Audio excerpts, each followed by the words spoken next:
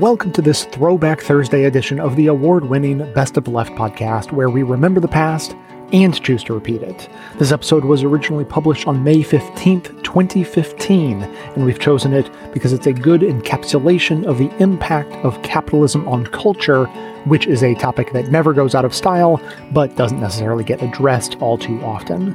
Sources include The Majority Report, The Laura Flanders Show, a TED Talk by Sean Achor, Decode DC, and Economic Update.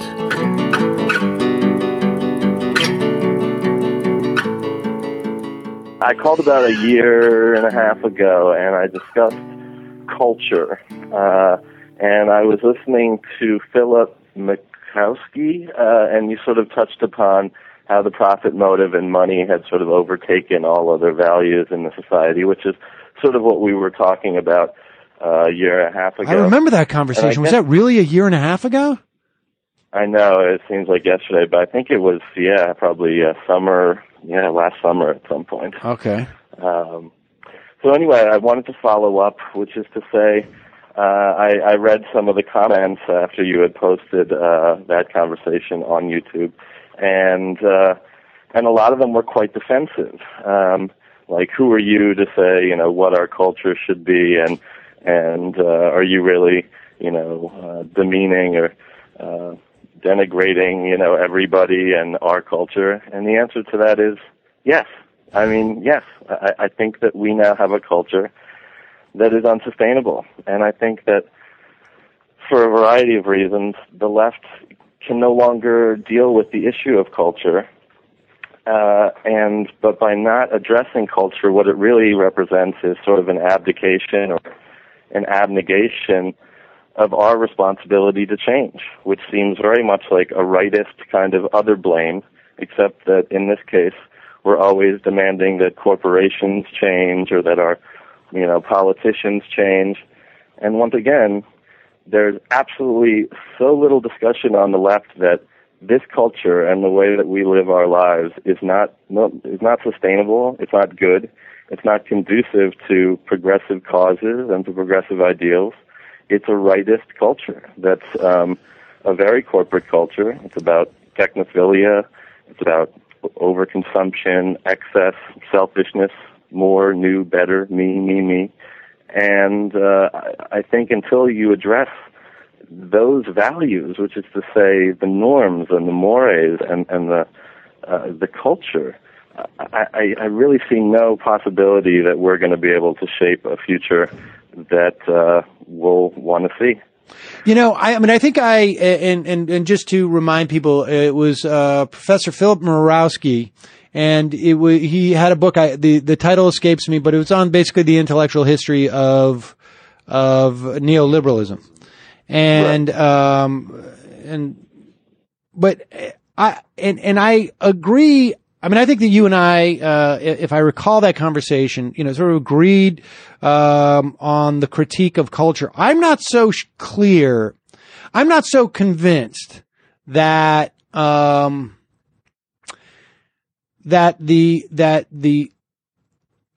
it follows, or that the political change, the societal change follows from from the cultural change. It's possible. Mm-hmm. At one point, something changed, and we haven't had this conversation very much recently. Certainly we had a lot more a couple of years ago, and it's one that I keep trying to veer back to, and it's hard to find people writing about this to a certain extent. But the question is like, at one point, money became such an ascendant value that it trumped all of, because there was a counterculture, right? And there was a time, and for much of the 20th century where you could have value in a community as a producer of things, or as an organizer, or, without money being a marker of the quality of what you've produced. and you could be applauded, not necessarily in spite of the fact that you're not making money, although that was the case. You know, so in other words, you could have actual independent film and be held in high esteem, even if there was no commercial successfulness of those films. And it is, not so much the case in our society anymore. And I mean, you know, Naomi Klein's book, I think, you know, talks about the unsustainability of our system, more broadly speaking, in light of climate change. And I think what you're talking about is, this culture that places material wealth and the pursuit of it as the highest ascendant value, even in areas that have traditionally not been about that, art and music and, I mean, it's, I don't know if one would follow the other. In other words, my sense is that the best, like, you know, just speaking from my limited experience, when my pursuits were a little bit more artistic, the best material and the best, like, product, the best comedy I ever, you know, was a part of, it was generally where there was the least amount of money involved. Where where, you know, in those stages of, the work that I was doing and with other people was, generally speaking, when, there was really no, you know, thinking about your career really was almost silly on some level, where it was generally when the best work was done.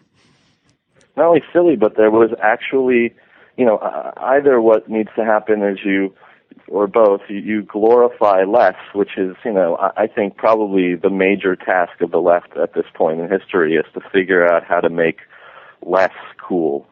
It sounds really superficial and silly, but it's an incredibly important issue that very few people are thinking about at a time that the planet is, you know, telling us that it's ready to collapse. But if you think about it, I'd like to think that it was all about Reagan and certainly privatization of everything helped to breed this sort of culture. Yeah.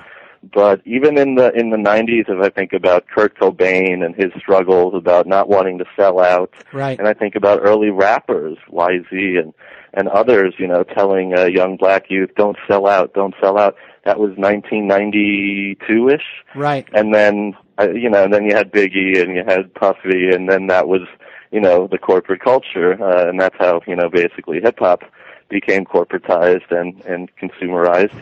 But it's interesting that it wasn't that long ago that you still had these sorts of... Right.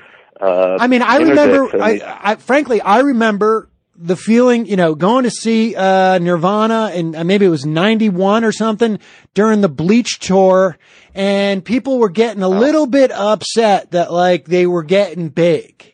And there was some of that, like, and maybe that dynamic exists today. I don't know. Because I'm not, but I don't get the sense that it is. I mean, now, like, sort of, but all right, here's just one thing to add into that. And then, you know, we should continue to have this conversation because I think it's a good one. And again, if anybody knows any writing, around this, books, even if they're a little bit, dated, send them to me at majorityreporters@gmail.com because I would love to get into this stuff. But, you know, I noticed a piece today talking about how millennials, people born, I guess, 1985 to 2000 roughly, are using cars less.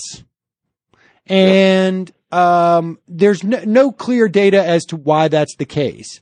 It may have to do with just like, they never were around when gas was cheap, or they're tending to live in cities more, or that, they don't perceive cars as the status symbols that other generations have.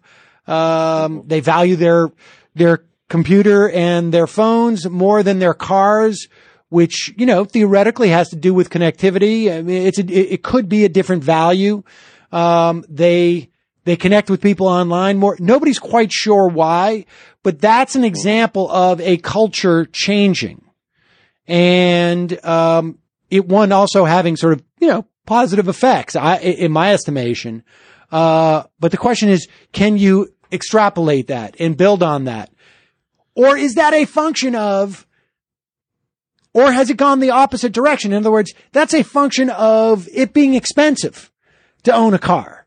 And you can live a better life now as a younger person in a city, perhaps, because you can get roommates. And it's not, and you're still connected to people, and there's more things for you to do on a low cost as opposed to living out in the suburbs. I don't know.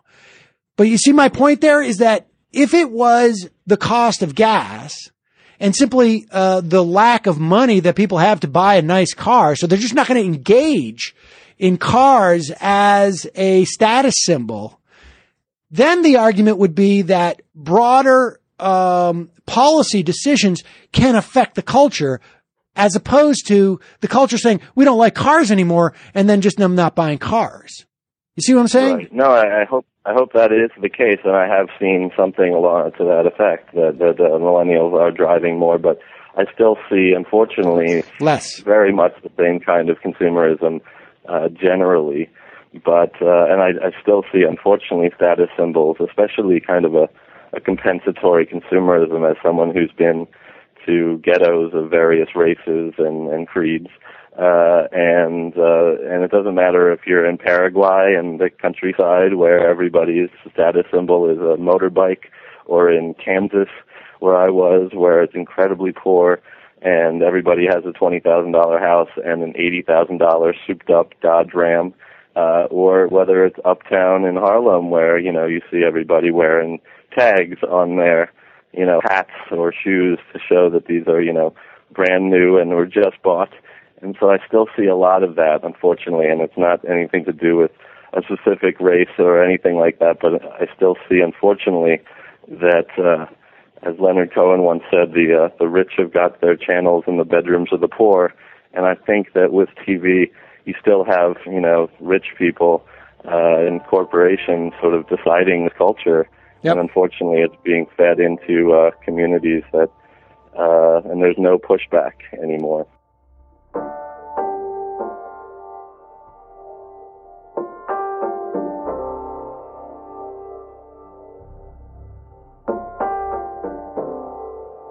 Age calls ours an age of acquiescence. We've become a nation of acceptors, its author argues, willing to tolerate corporate crime and public poverty as inevitable outcomes of a system that's just rigged.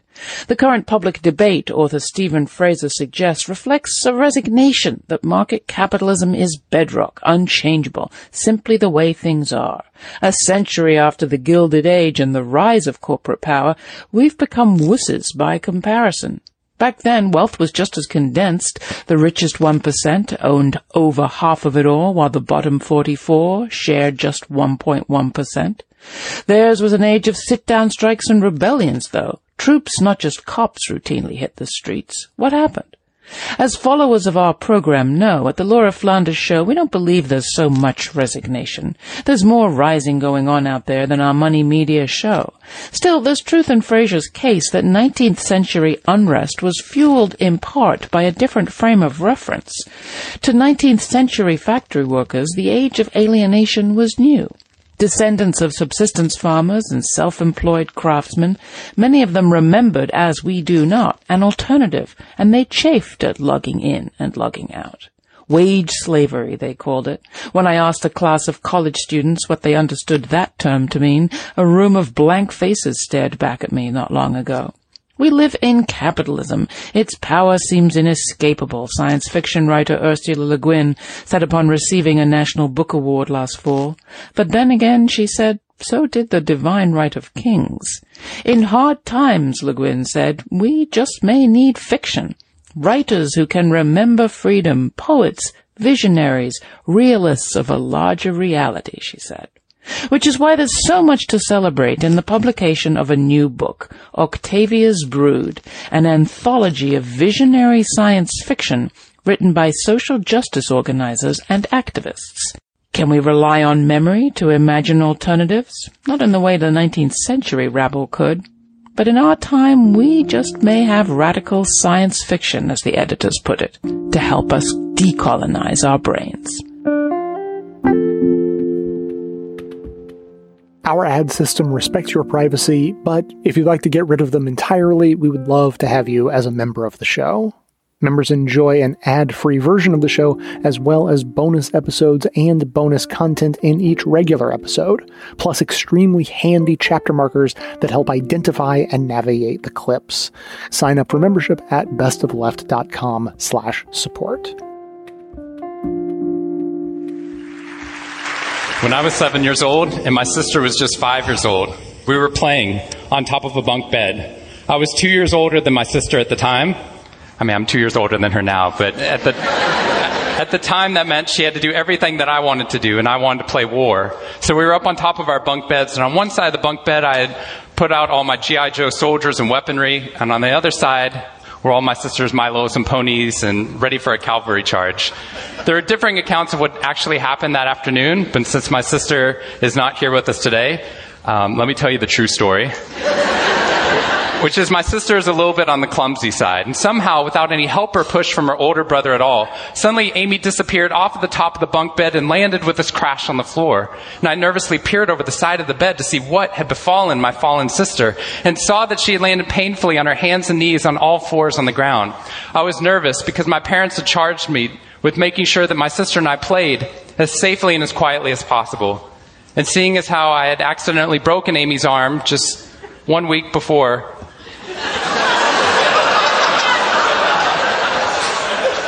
heroically pushing her out of the way of an oncoming imaginary sniper bullet,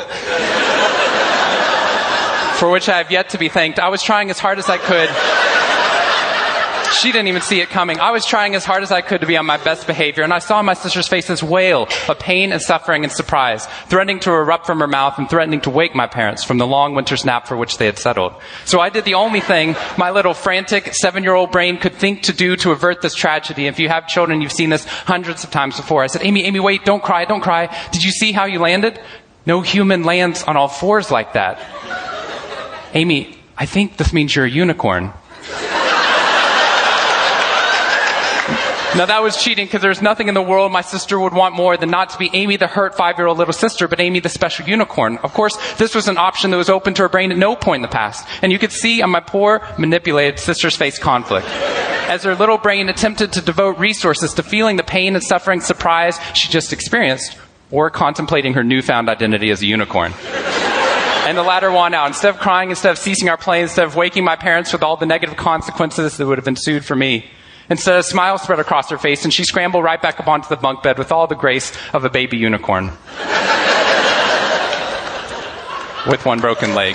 What we stumbled across at this tender age of just 5 and 7, we had no idea at the time, was something that was going to be at the vanguard of a scientific revolution occurring 2 decades later in the way that we look at the human brain. What we had stumbled across is something called positive psychology, which is the reason that I'm here today and the reason that I wake up every morning. When I first started talking about this research outside of academia, out with companies and schools, the very first thing they said to never do is to start your talk with a graph. The very first thing I wanted to do is start my talk with a graph. This graph looks boring, but this graph is the reason that I get excited and wake up every morning. And this graph doesn't even mean anything. It's fake data. What we found is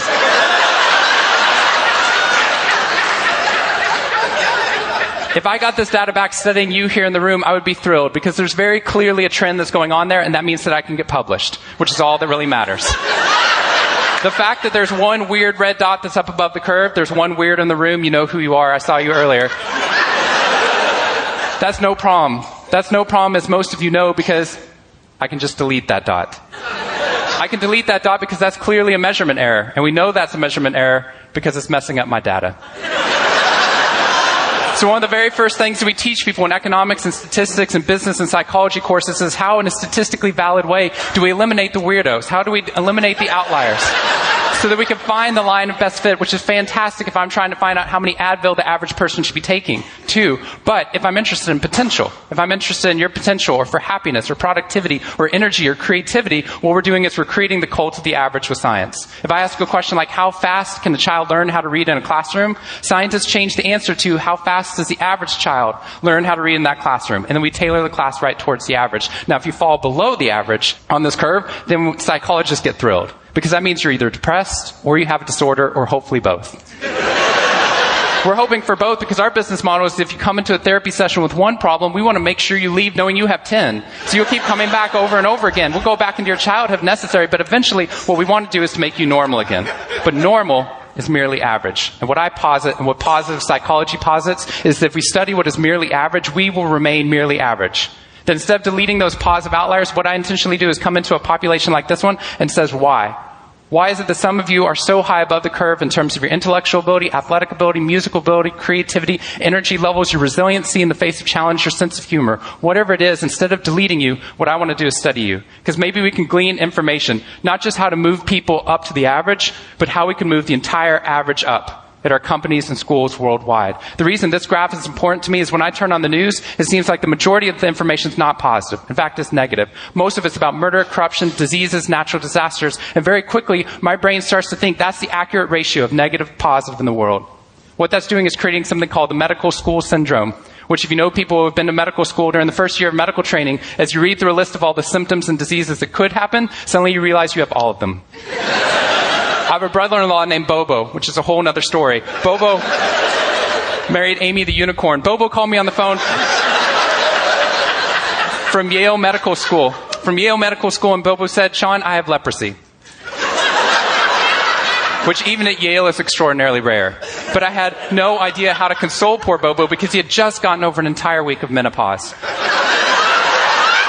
See, what we're finding is not necessarily the reality that shapes us, but the lens through which your brain views the world that shapes your reality. And if we can change the lens, not only can we change your happiness, we can change every single educational and business outcome at the same time. When I applied to Harvard, I applied on a dare. I didn't expect to get in, and my family had no money for college. When I got a military scholarship 2 weeks later, they allowed me to go. Suddenly something that wasn't even a possibility became a reality.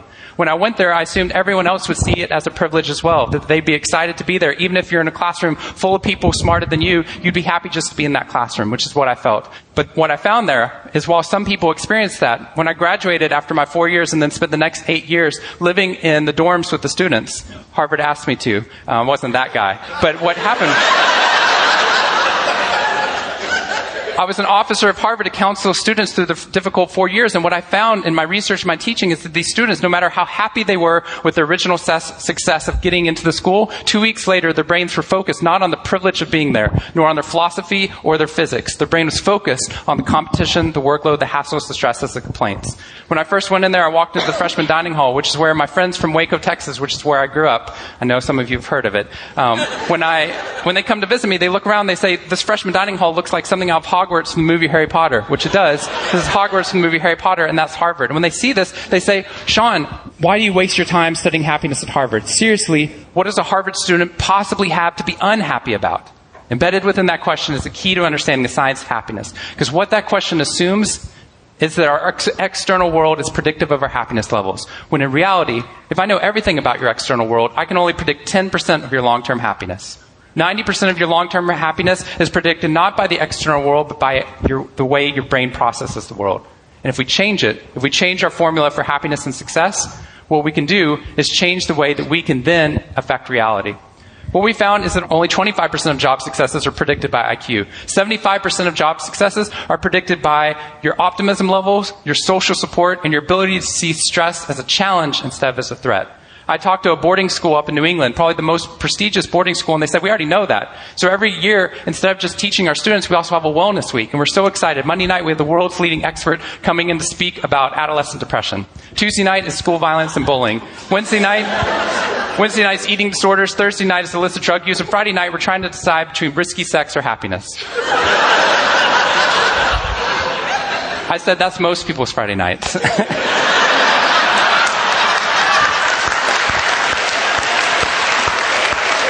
Which I'm glad you liked, but they did not like that at all. Silence on the phone. And into the silence, I said, I'd be happy to speak at your school, but just so you know, that's not a wellness week. That's a sickness week. What you've done is you've outlined all the negative things that can happen, but not talked about the positive. The absence of disease is not health. Here's how we get to health. We need to reverse the formula for happiness and success. In the past 3 years, I've traveled to 45 different countries, working with schools and companies in the midst of an economic downturn. And what I found is that most companies and schools follow a formula for success, which is this. If I work harder, I'll be more successful. And if I'm more successful, then I'll be happier. That undergirds most of our parenting styles, our managing styles, the way that we motivate our behavior. And the problem is it's scientifically broken and backwards for two reasons. First, every time your brain has a success, you just change the goalpost of what success looked like. You got good grades, now you have to get better grades. You got into a good school, now you have to get a better school. You got a good job, now you have to get a better job. You hit your sales target, we're going to change your sales target. And if happiness is on the opposite side of success, your brain never gets there. What we've done is we've pushed happiness over the cognitive horizon as a society. And that's because we think we have to be successful, then we'll be happier. But the real problem is our brains work in the opposite order. If you can raise somebody's level of positivity in the present, then their brain experiences what we now call a happiness advantage, which is your brain at positive performs significantly better than it does at negative, neutral, or stressed. Your intelligence rises, your creativity rises, your energy levels rise. In fact, what we found is that every single business outcome improves. Your brain at positive is 31% more productive than your brain at negative, neutral, or stressed. You're 37% better at sales. Doctors are 19% faster, more accurate at coming up with the correct diagnosis when positive instead of negative, neutral, or stressed, which means we can reverse the formula. If we can find a way of becoming positive in the present, then our brains work even more successfully as we're able to work harder, faster, and more intelligently. What we need to be able to do is to reverse this formula so we can start to see what our brains are actually capable of. Because dopamine, which floods into your system when you're positive, has two functions. Not only does it make you happier, it turns on all the learning centers in your brain, allowing you to adapt to the world in a different way. We found that there are ways that you can train your brain to be able to become more positive. In just a 2-minute span of time, done for 21 days in a row, we can actually rewire your brain, allowing your brain to actually work more optimistically and more successfully. We've done these things in research now in every single company that I've worked with, getting them to write down 3 new things that they're grateful for 21 days in a row, 3 new things each day. And at the end of that, their brain starts to retain a pattern of scanning the world not for the negative, but for the positive first. Journaling about one positive experience you've had over the past 24 hours allows your brain to relive it. Exercise teaches your brain that your behavior matters. We find that meditation allows your brain to get over the cultural ADHD that we've been creating by trying to do multiple tasks at once, and allows our brains to focus on the task at hand. And finally, random acts of kindness or conscious acts of kindness. We get people, when they open up their inbox, to write one positive email praising or thanking somebody in their social support network. And by doing these activities and by training your brain, just like we train our bodies, what we found is we can reverse the formula for happiness and success, and in doing so, not only create ripples of positivity, but create a real revolution.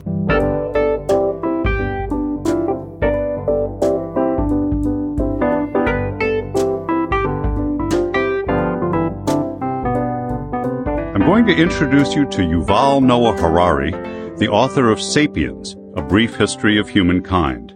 I'm going to abandon journalistic detachment for just a moment to say that this is the most stimulating work of nonfiction I have read in years. Sapiens was published in Hebrew in 2011.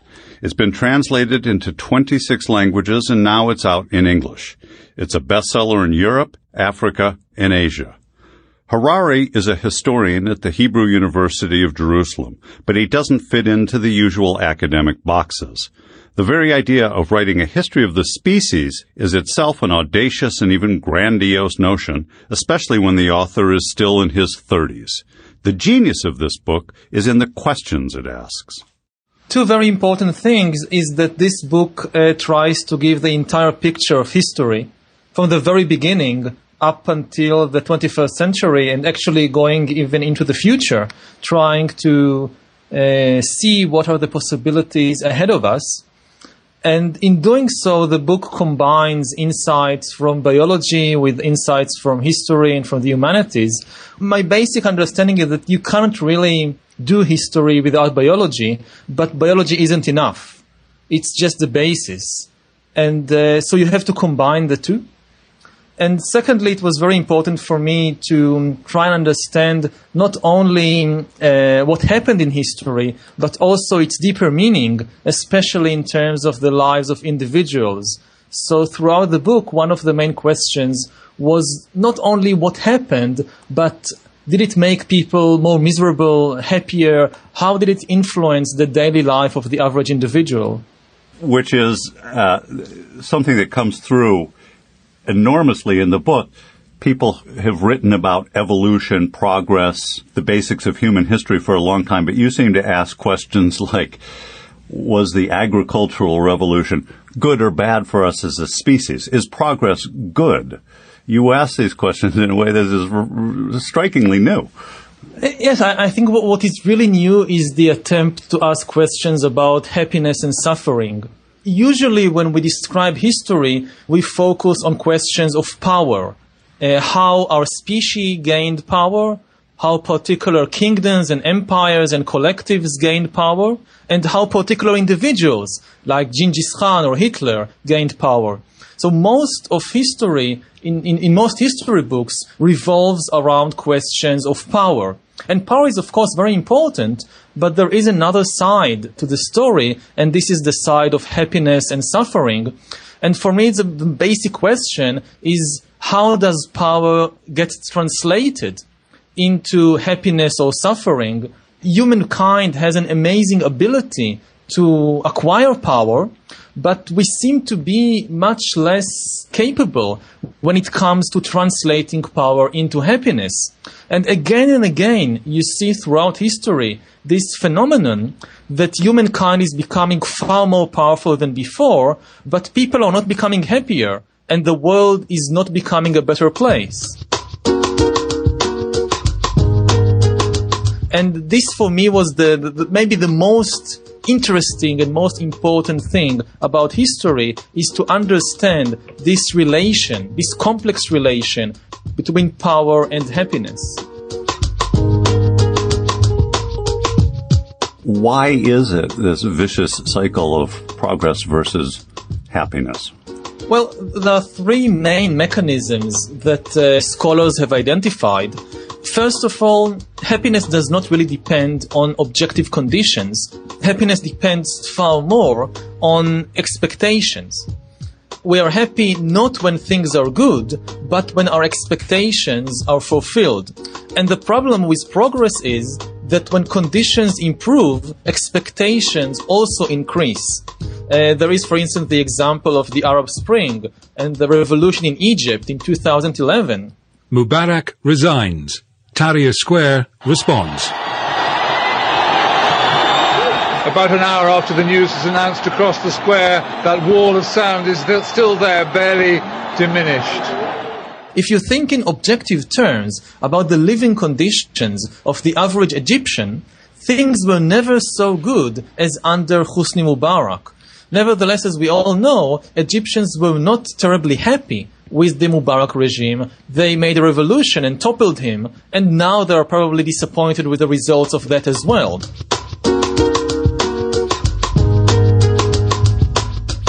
A second mechanism is on the biological level. What really determines human happiness or misery is not events in the outside world, but it is the condition of our biochemical system within our body. We still have basically the same biochemistry as in the Middle Ages or in the ancient world. And because what determines our happiness or misery is the biochemistry, not the economy, not politics, so things haven't really changed, despite all the enormous historical and technological progress of humankind.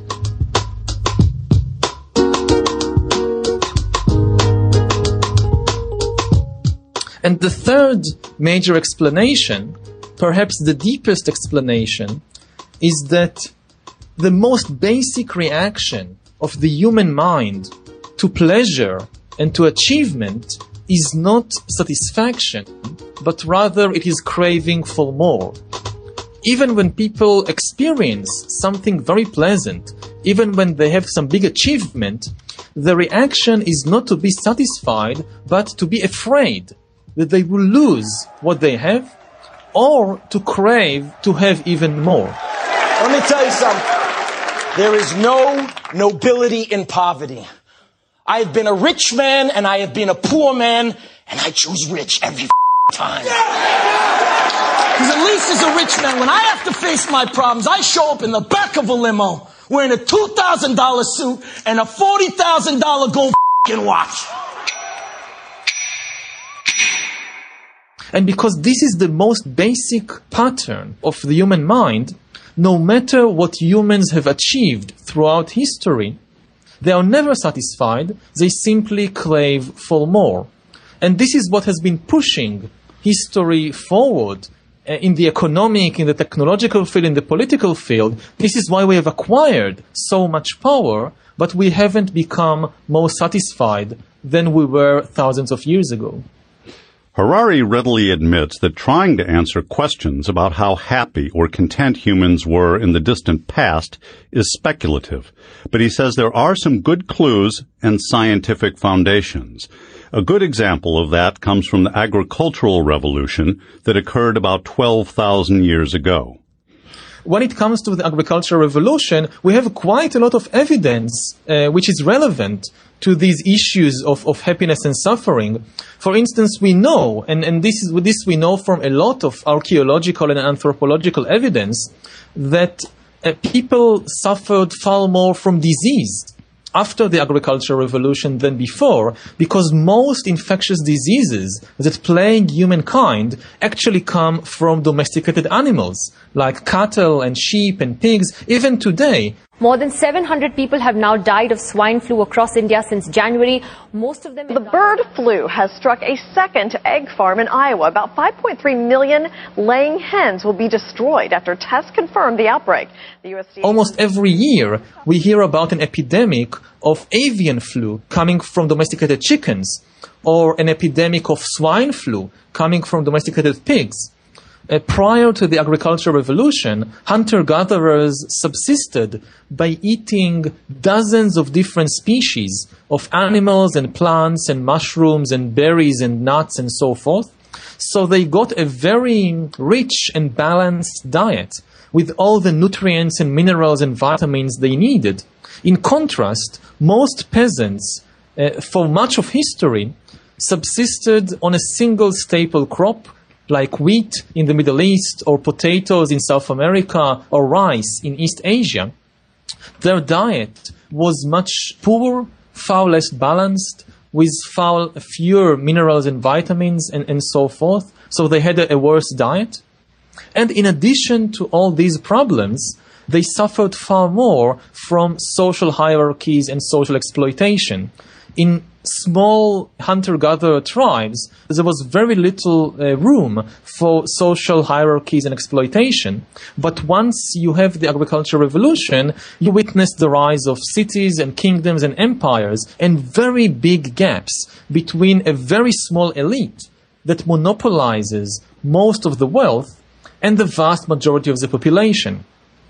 If we adopt the viewpoint of a Chinese peasant in the Middle Ages, or even of working class people today in the world, suddenly the agricultural revolution seems like a far worse idea. There are hundreds of millions of people today in the world that live much harder lives than their ancestors tens of thousands of years ago.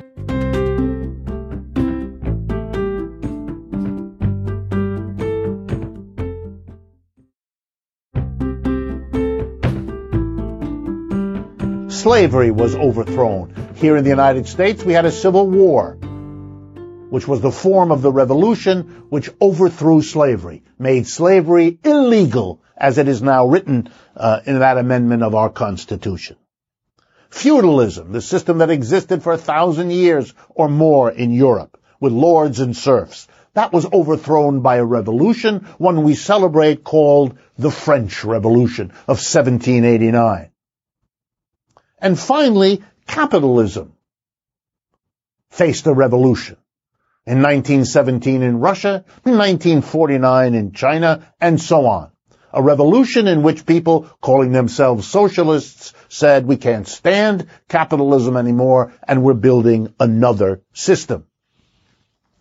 In the case of slavery, feudalism, and capitalism, passions were raised. These revolutions were thought to usher in, by their leaders and by their followers, a realm of freedom, of democracy, of human liberation. And in the name of those things, those revolutions were carried out. People rallied to that cause, hoping for that liberation and freedom. But it didn't come. Sure, did people get a better life? Absolutely. Slaves were freed. Serfs were freed.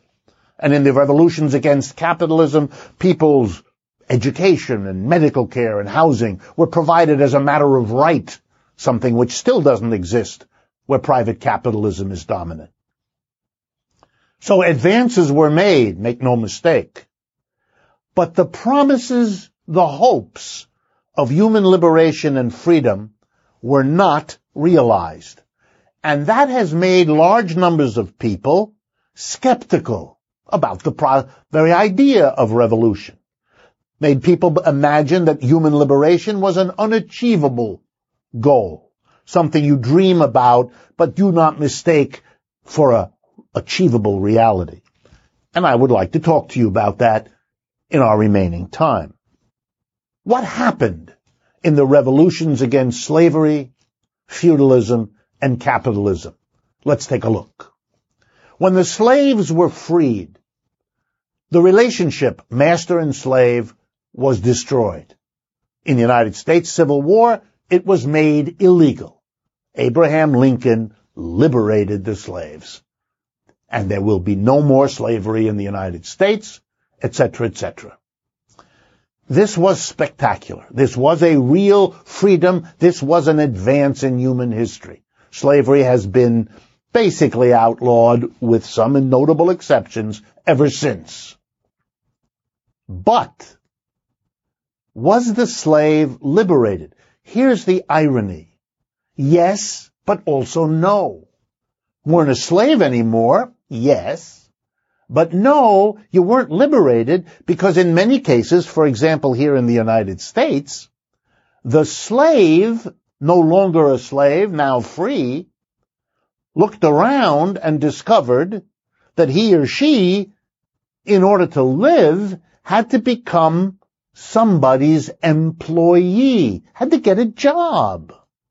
And in the relationship of employee to employer, these folks, these ex-slaves, discovered that human liberation and freedom were not available. They had to do what in their new position as an employee? They had to come to work 5 days a week. They had to pour their brains and muscles into a job. And the employer paid them less than the value of what those workers produced. Because the difference between what the employer paid the worker and what the worker produced, we call that value added by the worker through his or her labor, what the worker produced was worth more than what the employer paid the worker, which is how the capitalist system works. The employer is in it for the profit, which honest employers will tell you. They know they're getting more from those workers than they pay for, because that's where the profit comes from. So the slaves discovered that they were now in a capitalist system, and that while that was an advance, it wasn't the liberation that they had imagined. Same thing for the feudal serf, tied to the land, subject to the landlord. From 500 AD to at least 1700 in Europe, feudalism is the dominant system. And eventually, the serfs rise up. They can't stand it. Took them 1,000 years in Europe. And in 1789, in the French Revolution, what were the slogans? Liberty, equality, fraternity. Liberté, égalité, fraternité in French. That's what those peasants wanted. Not just better food and shelter, that for sure, but also liberty, equality, and brotherhood. Well, they got the revolution. They overthrew feudalism. No more serfs tied to the land. People were free. No more landlord dictating what happened all the time. But they also got capitalism. And they discovered, the ex-serfs, that they were now employees and subject to the same lack of liberation that they had hoped for, that I spoke earlier about in terms of the slaves. They were stuck in a capitalist system. Well, now let's finish the story. In 1917, the Soviet Union is born in a revolution against capitalism, the system of employers and employees, they thought. And they too spoke about freedom, equality, liberty, brotherhood, all of that. Again, like the revolutions against slavery, like the revolutions against feudalism. And what did they achieve? An advance for the Russian people? Of course there was an advance. In 1917, Russia was one of the poorest, most backward countries in Europe.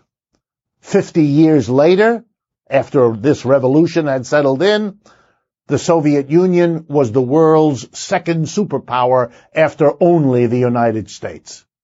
They had become a modern, powerful, industrial country. Their revolution had achieved a lot. But did it achieve liberty, equality, fraternity, and all of that? Unquestionably not. So unquestionably not that in 1989, the Russian people had had enough of this and went back to private capitalism. Well, what had happened was in the Soviet Union, and this is similar to what happened in other parts of what we used to call the actually existing socialist world. You had gotten rid of the private employer, but you had substituted the government employer. Instead of a board of directors of your company elected by the shareholders, you had a board of directors, whatever the name, selected by the governing Communist Party or the government. You had a state official taking your product after you produced it, rather than a private person. For most people in actually existing socialist countries, they still went to work 9 to 5, 5 days a week, and produced more than they got in the way of wages and salaries. So they were in a state capitalist system, rather than a private capitalist system. But free of capitalism, they hadn't become. Now, is the lesson here that is the lesson we want to learn that you can't have a revolution that achieves liberty, equality, and brotherhood? Not at all. The lesson here is that the great revolutions of the past, against slavery, against feudalism, and against capitalism, all made advances for the human community, but they all also missed something. And they all missed the same thing. And the important lesson for those thinking about revolution in the world today is to make sure they don't miss the lesson of the past, that revolution is possible, that revolution makes gains, but also that the gains made by the past revolutions missed something that can't afford to be missed again. What is it? In a nutshell, here it is. If you want to make a serious run at liberty, equality, and brotherhood, you have to organize the production process so that those values are in it. And that means you can't have some people producing more than they get back, while other people get that extra without participating in producing it. The problem of slavery is that the slave produces a lot, the master gives the slave back relatively little, and keeps the rest for himself and to keep his system going. The problem with feudalism was that the serf produced more than he got to keep, and that extra was given to the Lord for his lifestyle. And the problem of capitalism is that when you go to work, you produce more than you get in a wage or salary. And that extra is the profit of the businesses, which they use to maintain their lifestyle, build their power, control the government, and so on. If you want that to change, you've got to change the organization of production. And the way to do that is to democratize it. To say that all production will be organized so that the workers who together produce it together decide what is done with the surplus or the profits they produce. Not some people get the profits while other people produce them. Not some people become wildly rich while everybody else is struggling to make ends meet. The minute you do that, you block the revolution from achieving the liberty, equality, and fraternity that was hoped for. This is not an impossible dream. Let me conclude by showing you why.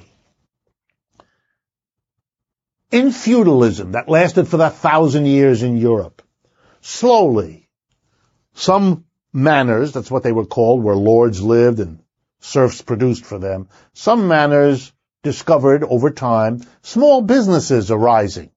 Serfs who ran away to a town would set up a little business, and they would arrange with other serfs who came later, hey, I have an idea, you work for me, I'll give you some money, and what you produce is mine.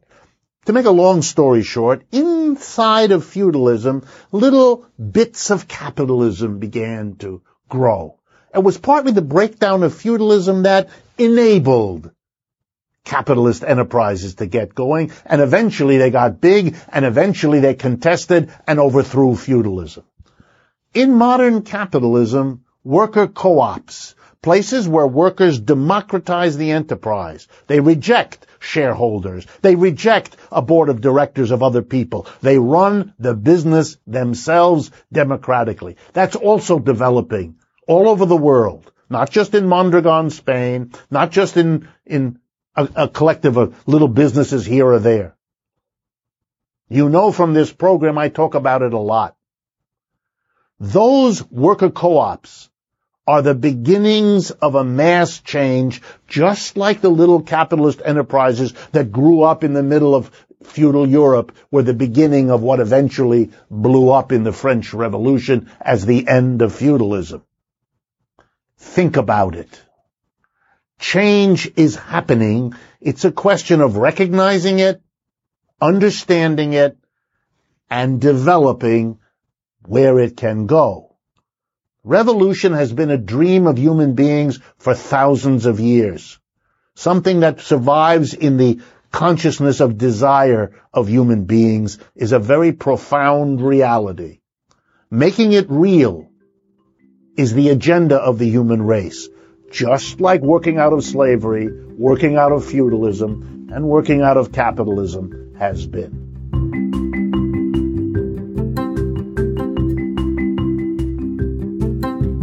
Thanks for listening to another throwback episode plucked from the archives to give you context for today. For more like this, check the feed, as this is a weekly feature of the show that's in addition to all of our new episodes.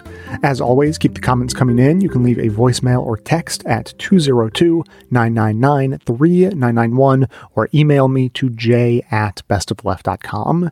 These episodes are remastered and produced by Dion Clark, Aaron Clayton, and myself. We also produce funny and informative bonus episodes along with Amanda Hoffman, as thanks to those who support the show by becoming a member or purchasing gift memberships to the show. If you get value out of the show, we'd appreciate your support at bestofleft.com/support through our Patreon page or from right inside the Apple Podcasts app. And if you want to continue the discussion, join our Discord community. There's a link to join in the show notes.